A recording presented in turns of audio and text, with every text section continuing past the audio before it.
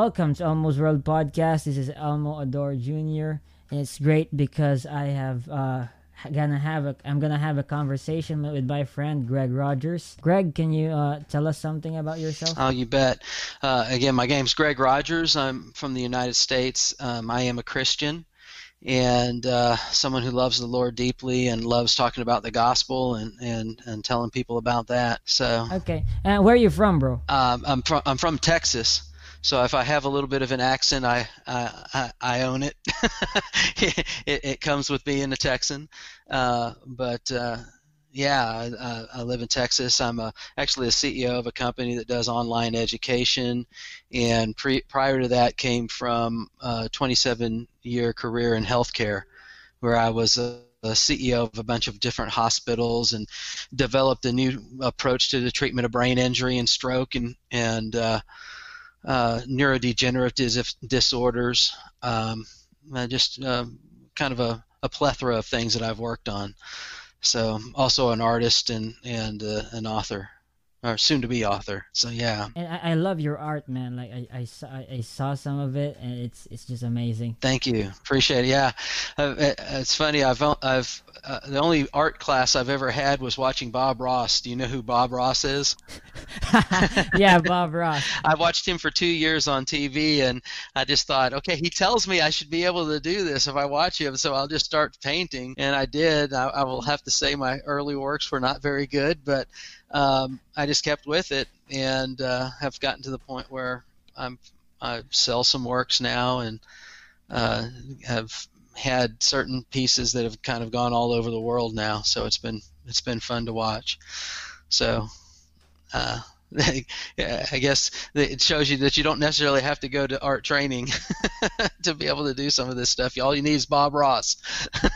And I the only things that I watch about Bob Ross, to be honest, are like parodies of him. Oh, really? And he's pretty easy to parody.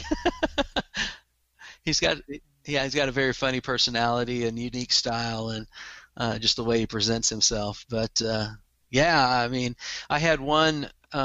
Actually had one work I did this past Easter. I did sidewalk chalk art, which I'd never done before, and I did the story of Easter on my sidewalk.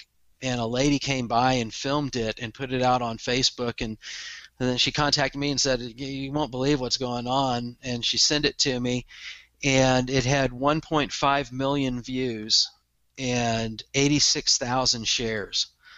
It had been sent all over the world. I started getting contacts from news outlets down in Brazil and all across America. I actually had some people tell me that they thought they'd seen some of the images from it on CNN. So it was just crazy how it blew up. But yeah, and it's beautiful to actually be able to create, to make art and that kind of stuff.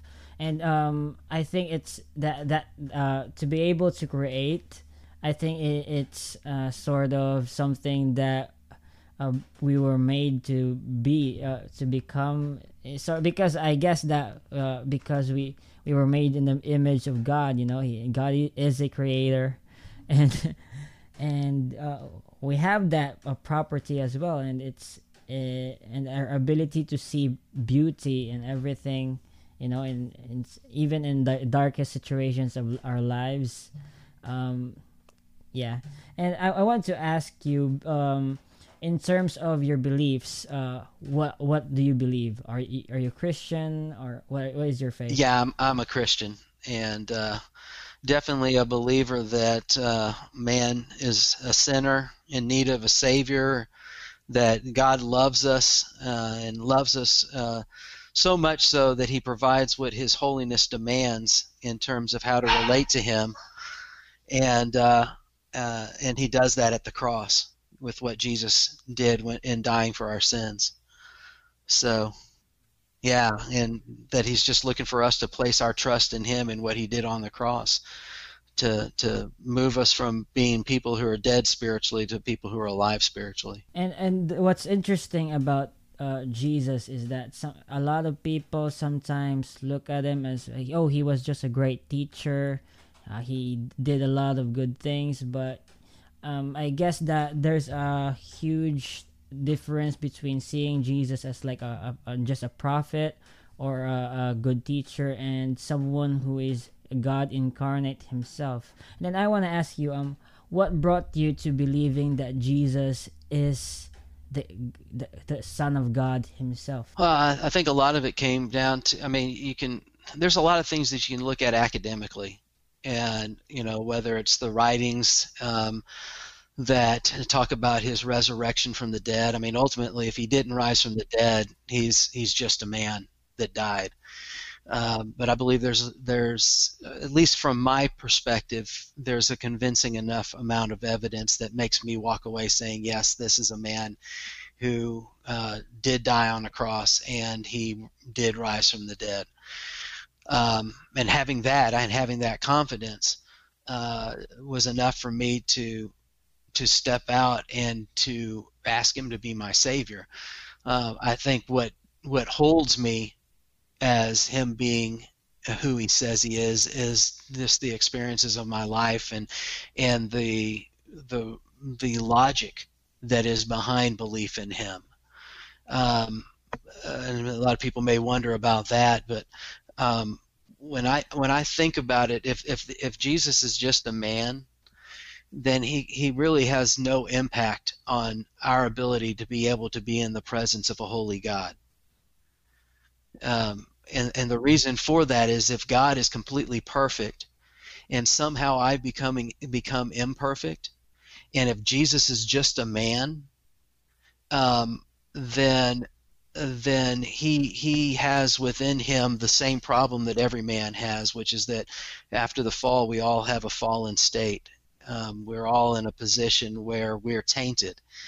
And if Jesus was just another man who happened to be a really good man, he'd still be a man whose essence was tainted by just being merely human. But because he was God who became man, he came to the earth in a perfect state and was able to live a perfect life as a man. And in doing that, he now can stand, and his sacrifice can be something that can take my place, and be something where his righteousness can be given to me, and he can take upon himself my sins and pay, and it be a just payment for the sin that I've committed. So if he's not God, then the message of the gospel is meaningless in my mind.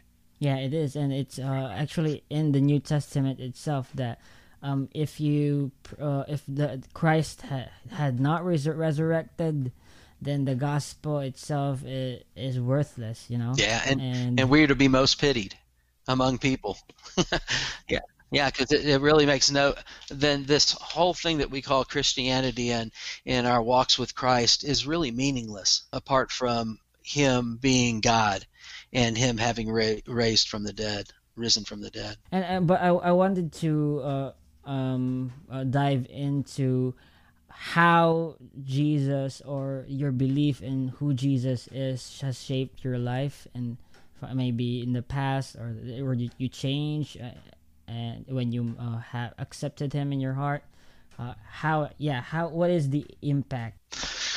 Well, I think the impact is one, a recognition that if there's a God who created me, he loved me enough to do what it took for me to have a relationship with him when I was completely hopeless to do anything about that he would leave his throne and come to earth. You know what? I'll tell you a story that I think demonstrates this the most, because it's the difference between what I had with Christ and what someone else didn't.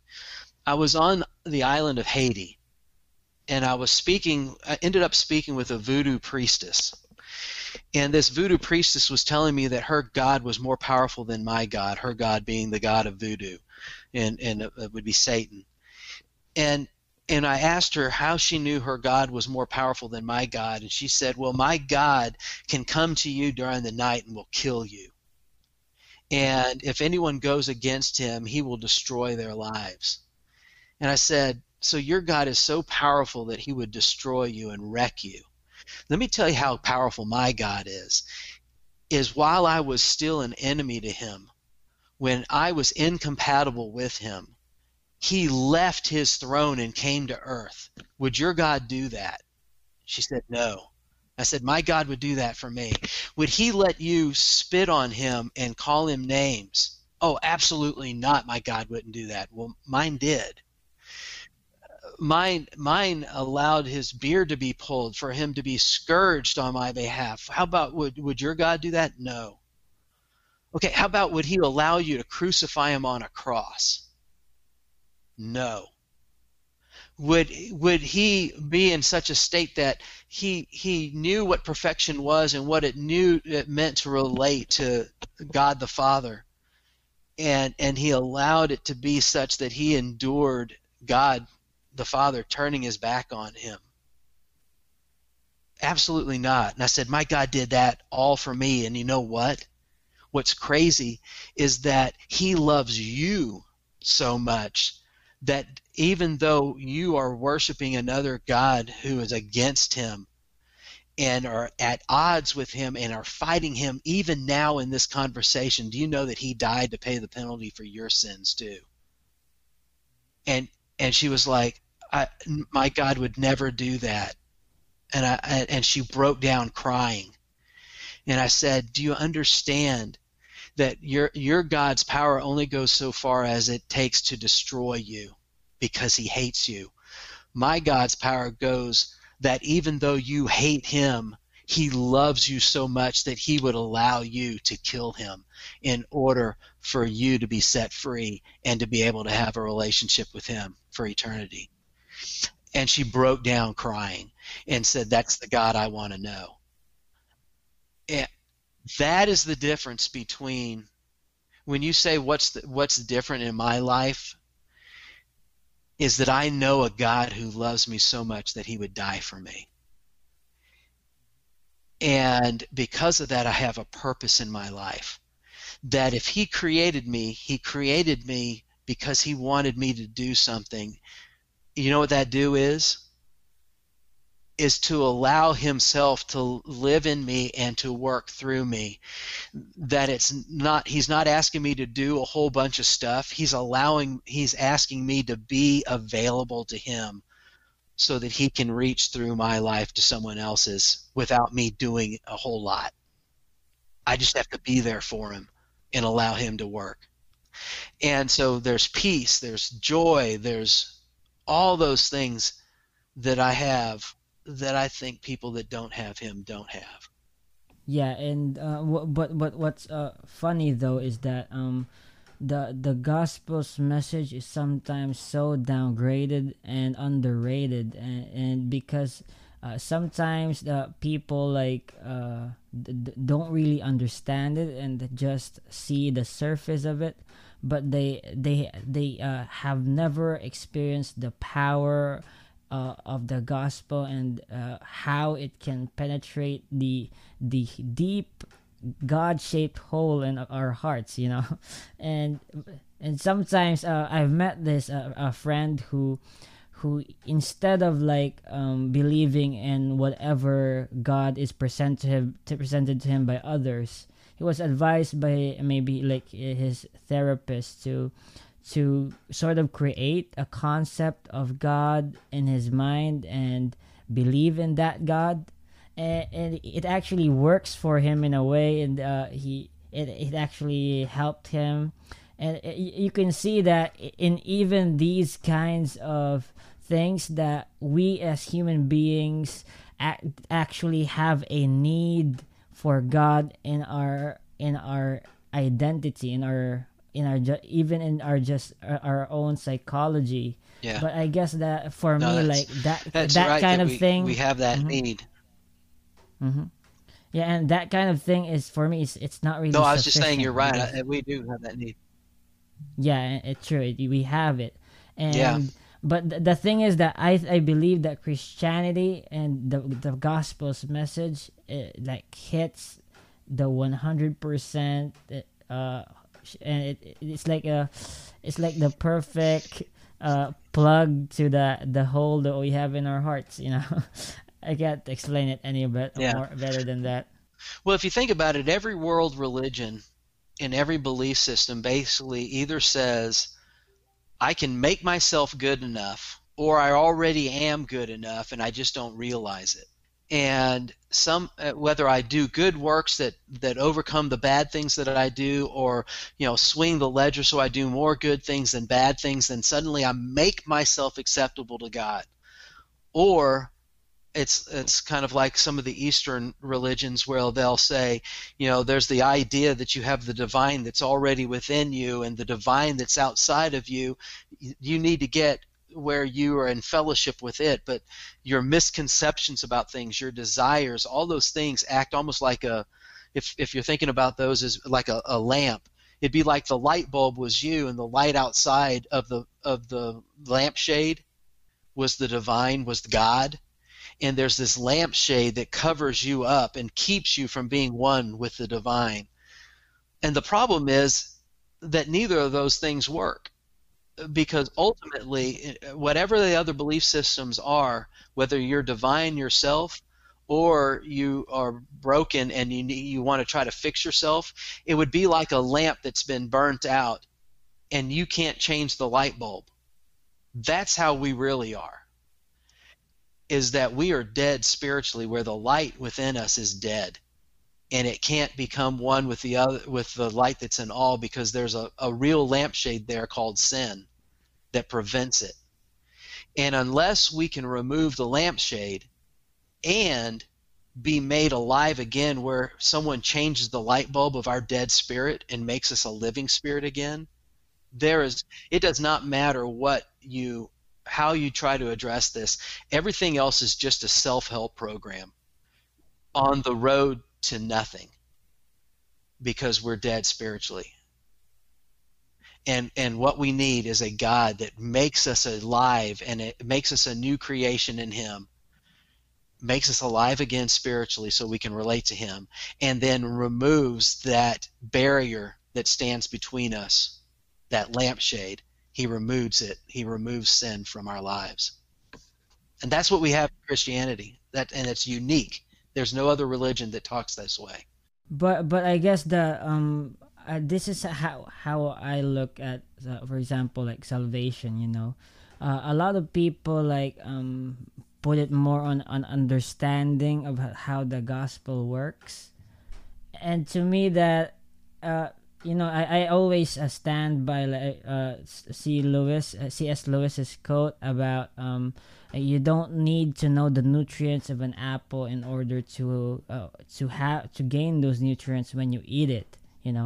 In a way. So, for example, if I were to be saved, I don't really need to know all the specific doctrinal creed, like the Nicene or Apostles' Creed, in order to be saved. I think in a way it doesn't actually work that way. I think salvation is it's the Holy Spirit working inside of you, and it's actually more of that Jesus Christ's death already sort of saved you, and that it's already available to you, but that because you've chosen to accept Jesus Christ into your heart, I think that's what's really the game changer, not some knowledge that you've gained or understanding of doctrine. That's right. It's the Bible says that it's not about intellectual assent. We can know all the facts about Jesus and about what happened, but unless we know Him, meaning we have a relationship with Him, it doesn't matter at all. And then the question becomes, how do you know Him? How do you relate to God? You want to know how simple the gospel is? It comes to, do you recognize that you are a sinner, or that you have done something that would make you so you are not perfect, and therefore you could not come into the presence of a perfect God, that you're not you're not compatible with him. If I can recognize that I've done something wrong or have failed to do something right that I should have done, then I know I'm not perfect and I can't be compatible with something that is perfect. If that's the case, then I have to ask, how does that get resolved? And all you know what it takes to do is to sincerely say, God, whatever your remedy is, which was the cross, but will you apply that remedy to me? If you sincerely say to God, God, help me, make your remedy apply to me, what you did on the cross, make it apply to me, he says he moves you from death to life. All you have to do is say, God, I accept what you did to resolve the problem of my incompatibility with you. That's it. And if you're sincere about it, he moves you from death to life. Hmm. Yeah, and but what the thing that has been a great issue for me was that, for example, are there carnal Christians or that are people that leave the faith or have never actually been saved in the first place? Because it goes it really on for me, like for example in my case, I think that if you're saved you'll always be saved, but there will sometimes you will have like a down period in your life, you know, that you will be attacked by doubts, but and you will be in a struggle and you might lose track of it. But I always believe that the good shepherd will look for his lost lamb, no matter how small you are, and you will never leave his protection, his love, you know. That's right. I mean, once you have a relationship with him, that relationship is based on, yes, you chose him, but ultimately it's because he did the work that it took to save you. You didn't do anything. God did it all. And so God's work never fails. So when he saves you, he saves you everlastingly. Now, um, there may be times when once you have a relationship with someone, with God, uh, there may be times when you're not quite as close to him from an intimacy standpoint, and you'll feel the effects of that, but it doesn't mean that you ever lose that relationship. You remember those verses in John where it says, I am the vine, you are the branches. He who abides in me and I in him, he bears much fruit. But apart from me, you can do nothing. If you think about it, that the fruit of the Spirit, love, joy, peace, patience, kindness, goodness, gentleness, and self-control, those are things that the Spirit bears in us. And when we're more intimately close to him, it is more likely that we are going to experience love, joy, peace, patience, kindness, goodness, gentleness, and self-control. Why? Remember, there was another verse that said, for love is of God, and everyone that loves is born of God and knows God. You could take love out of there and put peace, joy, um, um, all the fruit of the Spirit, love, joy, peace, patience, kindness, goodness, gentleness, self-control. You could plug any one of those into there, and they start with one, being born of God. That salvation, when you place your trust in Jesus Christ to save you, and your spirit is made alive again to relate to a living God. And then it says, and to know God. That talks about that you're growing in intimacy with him. The more intimately close to him you are, the more you will experience love, joy, peace, patience, kindness, goodness, gentleness, and self-control. Doesn't mean everything's going to go right in your life all the time, because the world is still there, and we still screw up things as humans and do things wrong and tend to always want to always go after our will instead of God's will.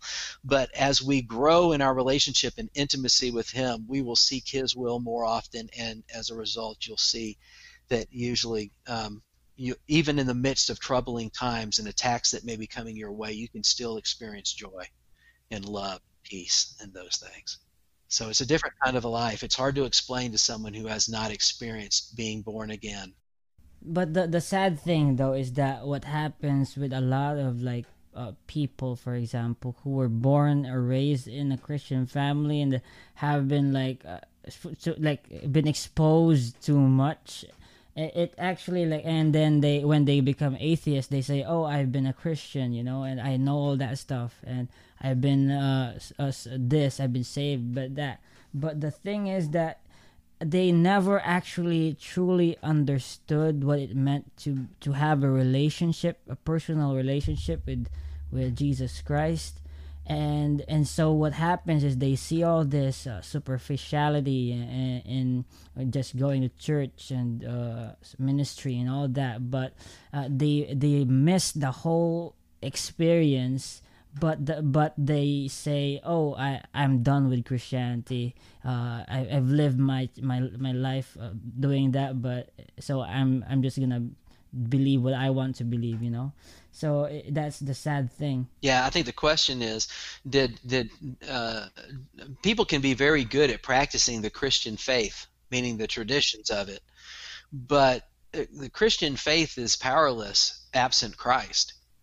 So if you have not had experienced a relationship with Jesus Christ and have not fully placed your trust in what he did on the cross to save you from your sins, and really placed your dependency upon him, then what you're practicing is a religion. And a religion's just a man-made list of do's and don'ts. What Christ has given us is a list of things that he's done. He did it, and now we need to place our trust in what he did. I think there's a lot of people who have placed their trust in Christianity and failed to ever meet Christ. You've got to meet Christ, and he's got to reside in you for any of this to matter. So, but I think the hard thing is that when you're talking to someone who thinks that they've been a Christian before and they're all past that, and you try to explain what they missed, and they will always try to dismiss it. Oh, I already believed that before, it doesn't work and all that stuff. But I guess that in that case, I would just pray for that person, and maybe hope that someday he will open or he or she will open their heart to Christ, and but I think sometimes Christians think that they need to try to present arguments to win someone back to the kingdom, or to win someone into the kingdom. And the fact of the matter is that all I've been given authority to do is give an account for the hope that is in me. And ultimately, that hope is in the Spirit, that the Spirit reached me and transformed me and changed me and showed me that I needed him, and helped convince me and overcome my doubts. That someone has, some of those people that may walk away, if they were sincere, this is my belief, so just know this. If they sincerely meant it at the time they accepted Christ to be their Savior, and they've just gotten to the point where they've got doubts galore and have wandered away, it doesn't mean that they are no longer saved, potentially. Because once saved, always saved. As long as they sincerely meant it when they first came, then I believe his grace is sufficient to reach them even in the midst of their falling away, and hold on to them. But you do have to question sometimes, if someone does fall away, if they ever really had that relationship. Because if you really have that relationship, it's sometimes hard to think that you would ever walk away. So, but it's not for me to judge whether or not someone is saved or not saved. That's in God's hands. So I leave that to him. exactly.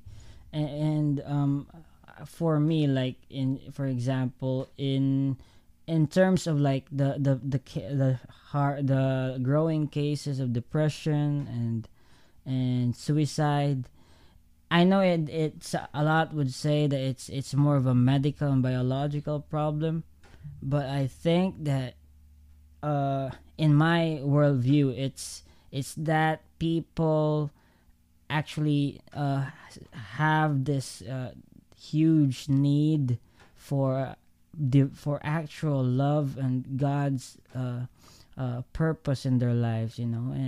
And you can actually see how the gospel is such a great remedy for all these. And you can see also in like AA meetings where they well, the sharing the gospel actually brings change to people's lives, you know. I don't mean to like degrade the gospel into like some sort of medicine with or prescription, but that you can see its effectiveness in and how much we as humans need it, you know. I come from a mental health background. I spent about 12 years working with schizophrenia, bipolar disorder, and depression, people that were struggling with those conditions. And one of the things that I came to learn was there is a spiritual side to depression that is there for many people. But there's also a physical side to it. There are neurotransmitters that are at play and things that are wrong clinically there. Here's the deal. We live in a fallen world. And because of that, it's not perfect, and we aren't perfect. And Satan likes to take advantages of people's weaknesses. And for someone suffering from depression or some of these mental disorders, they are real physical things that happen for many people. So I never question if someone is struggling with that there may be or medical needs that need to be there. But I certainly know that Satan takes advantage of those medical needs to drive people even further down. And because there are Christians who have accepted Christ as their Savior who struggle with depression. So there is a clinical side to this thing. The good thing is that you've got a God who loves you, who's there working with you and working with the doctors and working through other believers that can support that person who's going through that struggle that is caused not by God but because there's a fall and because we live in a world that is not perfect post us having messed it up by sinning against God. So but yes, and God can heal that, or God can work through the doctors and medicine to help someone, and work to support through the support group of the church and other believers to help someone as they struggle in that way. He can take it away, but it doesn't mean he will. So, and what we do is just rest in Him. And then seek to provide treatment and help for those that are struggling. So I hope that makes sense. Yeah, it's true. And to be honest, like I really think that a lot of the cases of these mental health problems, it's really a problem of the soul, you know. And sometimes like drugs or antidepressants might be helpful, but I think that it's just it's just stop or curing the symptoms but not the root cause of it, which is the human need for a relationship and to be in harmony with God, you know. Yeah, no, I think God is Jesus. When you see Him walking on the earth, you see that there are many times that He helps people with their physical, mental conditions, but He always turns it back around and says, hey, I healed you not just because of this particular mental or physical state, but because I wanted to be able to show you that I could do something here and translate that over to, if I can help you there, can't I help you with the other? He always is trying to lead people back to what's the real problem. The real problem is that whether or not someone lives with depression or not, at the end of the day, that is a illness or a problem that they face in this life. And what God is trying to do is to say, hey, look, I, yes, I can help you with the things that are here, but the most pressing thing that I can help you with is what happens with your eternity. Because God is an eternal being, knows what it means to live either in his presence or outside of his presence for all of eternity. And so his biggest concentration is on what does it take to move this person to a point where they are made alive spiritually again and can live with me for eternity. Because any physical illness or pain or suffering or depression or anything we have in this life is such a blink of an eye in the light of eternity that ultimately none of us are really going to spend much time in eternity. It's almost like this life has never even happened, is how long eternity is. So if we want, he's trying to heal us in a way that really does make a difference, and that's to fix us spiritually, so we can relate to him. But if you ask me, like, what there's this huge problem or issue when it comes to the problem of evil, and that is sometimes the huge the real reason why people just can't just deny the faith, or can't see themselves believing in a loving God, because they see the only see the evil and the injustice and the suffering in this life and in the past. And but for me, like, I think that in a way, God did allow evil to happen, but he saw it as necessary and as worth it, because I think for I also believe that, I think that having existing and having my own free will, and having to be able to choose whether to love God or not, and just not created to be an automaton, like a worshiping automaton. I think that shows how much of a beautiful and loving God we have, and you're right. This life is not. It would feel like in the future, like it didn't even happen, in compared to eternity. Yeah. I mean, it's not even a blink of an eye in the light of eternity. So God is immensely interested in what secures our eternity, and is willing to allow certain things to transpire if that either opens our eyes to our need or opens our eyes to his nature of saving us, and our complete dependency upon him in order to do that. You brought up free will. I think free will is hugely important, because we're dealing with a God who is perfect. And I actually think that free will plays a part in the whole story of why God has done anything that he has done, starting with the angels. I mean, if you think about it, if we have a perfectly loving God who's perfect in every way, meaning he's perfectly content, then you have to ask the question of, if he's perfectly content and perfectly loving, why in the world would he create anything that has free will? Because if he does that, he actually introduces the only thing into creation that actually could ruin perfection. Right? And you introduce into creation a situation where there can be people that actually end up going to a place like hell. But yet we know that God still created the angels, even though he knew they were going to rebel against him, and a third of them would end up in hell. How could a loving God do that?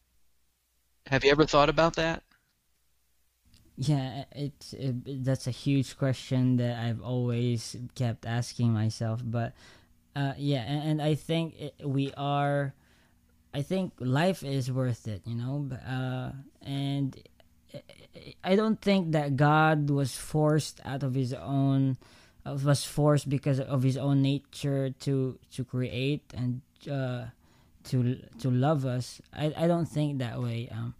I think, because this is the what's happening when you have like natural creation, that because of God's nature, it was inevitable for him to produce creation. So some would argue that creation is eternal, and it's part of God's nature, but I don't think that way. For me, like, I think that creation is just a part of the overabundance of God's love, and that he's even able to extend the love that he already has within himself and share it with new entities such as man, which are made in his image. And I think that's beautiful. Well, do you mind if I introduce a thought, and just for you to contemplate? Okay, if God's a perfectly loving God, and he knows that the greatest gift that he could give to any creature is the ability to have a relationship with him, right? So if he creates something with free will so that they can relate to him, because you can't really have a relationship unless both sides are freely choosing to relate with one another. If God does that, knowing that 2/3 of the angels will choose him and 1/3 will not, is it perfectly loving to create the angels, knowing that 1/3 of them will face the worst possible thing, which is to be absent of relationship with you for eternity and still be alive, or to have never created anything with free will, such that the 2/3, yes, they would have missed out on a relationship with you, but if they were never created, they would never be cognizant of the fact they missed anything, right? And the 1/3 of the angels that probably were destined for hell would rather have never been created, right? Okay, but yet God still created them. And I think we're forced, if we're being intellectually honest, we have to ask ourselves why. Okay, and here's why I think, and this is my reasoning to it, and again, I don't know if this is right or wrong, so don't take this as being Bible. It's reason to using the Bible, but this is what I think has probably transpired, is that God recognized that if you think about the angels, the only thing the angels do that the Bible says that they do that would have made any sense or mattered prior to the creation of man was that they were made to worship God, to give him praise and offer him worship. But if God is perfectly content, he doesn't need any of their praise or worship to be any more content with himself. So he doesn't really need them. But I think there is something that he could want that could come from the worship and praise that comes from a free will creature like the angels. Remember, the Bible says that God inhabits the praises of Israel? What if, I believe it is possible that he inhabited the praises of the angels first. That in their praise and worship, their free will given praise and worship, he could inhabit that. And that within that praise, the three personages of the Trinity could have a place that did not exist absent of the creation of those beings. Because if there's a place that's created when the free will wielding angels worshipped him that didn't exist outside of their praise, this would be a new place where Father, Son, and Holy Spirit could exist and therefore would know each other more intimately, closely. It's not that they needed anything else to be more intimately close to themselves, because they're one in essence within the Trinity, right? But because they exist in three personages, those three personages in this place would have a place that did not exist outside of that praise where they could know each other, which would mean they could know each other more intimately close. They could fulfill a want, which is to be closer to each other. What happens if you know you want something but you choose not to fulfill it? Is it possible that you could become discontent? If God is the greatest treasure there is, and God knows that he can know himself better or be more intimately close with himself, then if he were to say, oh, I'm not going to create the angels because I know what would happen to a third of them, it is possible that God could unrighteously become discontent. And if that's the case, then God, by not creating them, threatened himself with it, because at some point, at what point does discontentment become imperfection? And so I think God possibly, and this is again me reasoning, it is possible that God, in knowing that within the praises of the angels, he could be more intimately close to himself, and that if he didn't create them, he could leave himself in a state of imperfection. He was compelled from within, not from without, so himself compelled himself to create the angels. But he did so knowing that it would go all the way, and that it would lead to the creation of man. It would lead to him having to die in the place of man. It would lead all the way to the cross. That's why the Bible says that before the foundations of the earth were laid, Christ was crucified. Because God knew as soon as he created the angels, everything else was going to fall out. Do you want to know what the plan is of God? It's not just the plan of salvation for man. It's that in going all the way to the cross, the plan is, how does God maintain his own perfection as well? He will maintain his own perfection and do so in a way that offers everyone else the chance to not have to experience what it means to live separated from him. So how do I keep myself perfect? How do I maintain or give a way for everyone else to be made perfect so they can be in my presence? And that's, I think, what the plan is. Does that make sense? Yeah. I know it's deep, but if someone is struggling with the depth of that, here's all they need to know. God loves you. He knew that you would sin, and before he made you, he made a way for you to get out of the consequences of that. If you would place your trust in what Jesus did on the cross, then you, even though you have sinned, can be made righteous before him and can relate to him for eternity. And all you have to do is place your trust, say, thank you, God, for dying on the cross to justify me before you, and I will just receive that as a gift from you. That's it. It's a free gift. That is much more convincing than how some others answer it, and yeah, but the one of the big arguments that I hear from a lot of atheists is that, for example, if you know that you're going to have like paradise when you die, then why don't you go ahead and just go to paradise, and if you really believe it. But for me, I guess that if you believe in, if for myself, if I believe that in my salvation, I'm not in a hurry, how I would answer it, that I would be living this life not because eternity hasn't started for me yet or will start for me when I die, but that my eternal life is already here.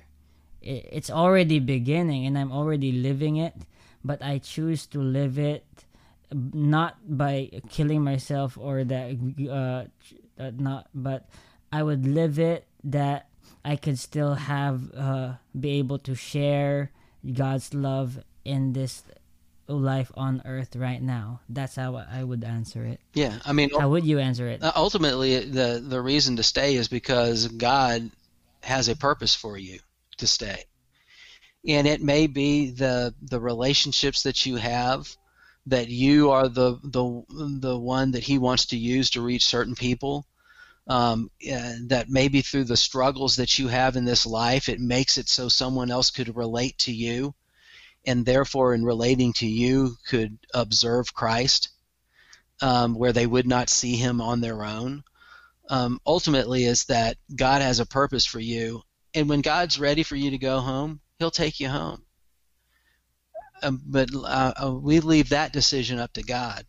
And until then, we serve him, we look to glorify him, and we look to point other people in his direction to experience what we've experienced, which is the freedom that comes in Christ, and to experience what it means to finally overcome guilt and sin and all those things that plague mankind. So, yeah, I mean, I would rather be in this world suffering in some ways through a fallen world, and be in the place where God wants me to be at that time than to be anywhere else. Because in the center of his will is the best place to be. And if his will is for me to be here now where he can use me in some way, then Lord, leave me here, even if I want to go home. So, does that make sense? Yeah, yeah, and Greg, I just want to tell you that it's been awesome talking to you and having this conversation. And I would love it if we could end in a short prayer. And I think some of the listeners might be interested also. Absolutely. Okay. Did you want to pray, or you want me to pray? Okay. Dear God, thank you so much for loving us. Thanks for being there for us, knowing what our need was, knowing that apart from you, we are destined for separation from you. We're destined for death. But because you loved us, you did what it took for us to have life. God, Lord, help us to live in the midst of your will, Lord, just to be like a child that's holding on to the pant leg of their father, Lord, that wherever you go, we would go, and that we'd live right in the center of what you're doing, because that's the place of peace, that's the place of hope, that's the place of joy. I pray, God, that if anyone's hearing this that doesn't know you now, God, that you would reach into their heart and speak to them, that you would soften them and open their ears so they can hear the truth and what's being spoken, Lord.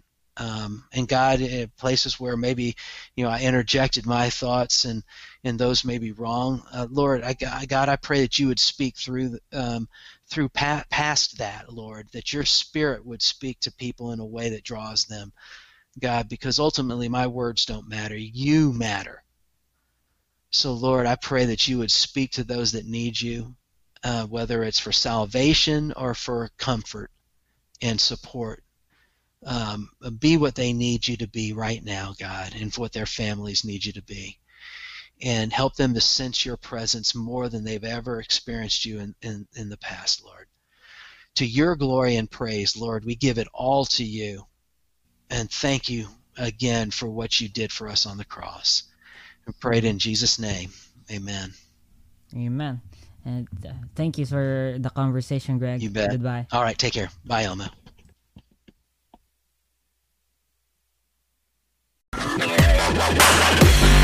So that's the end of it.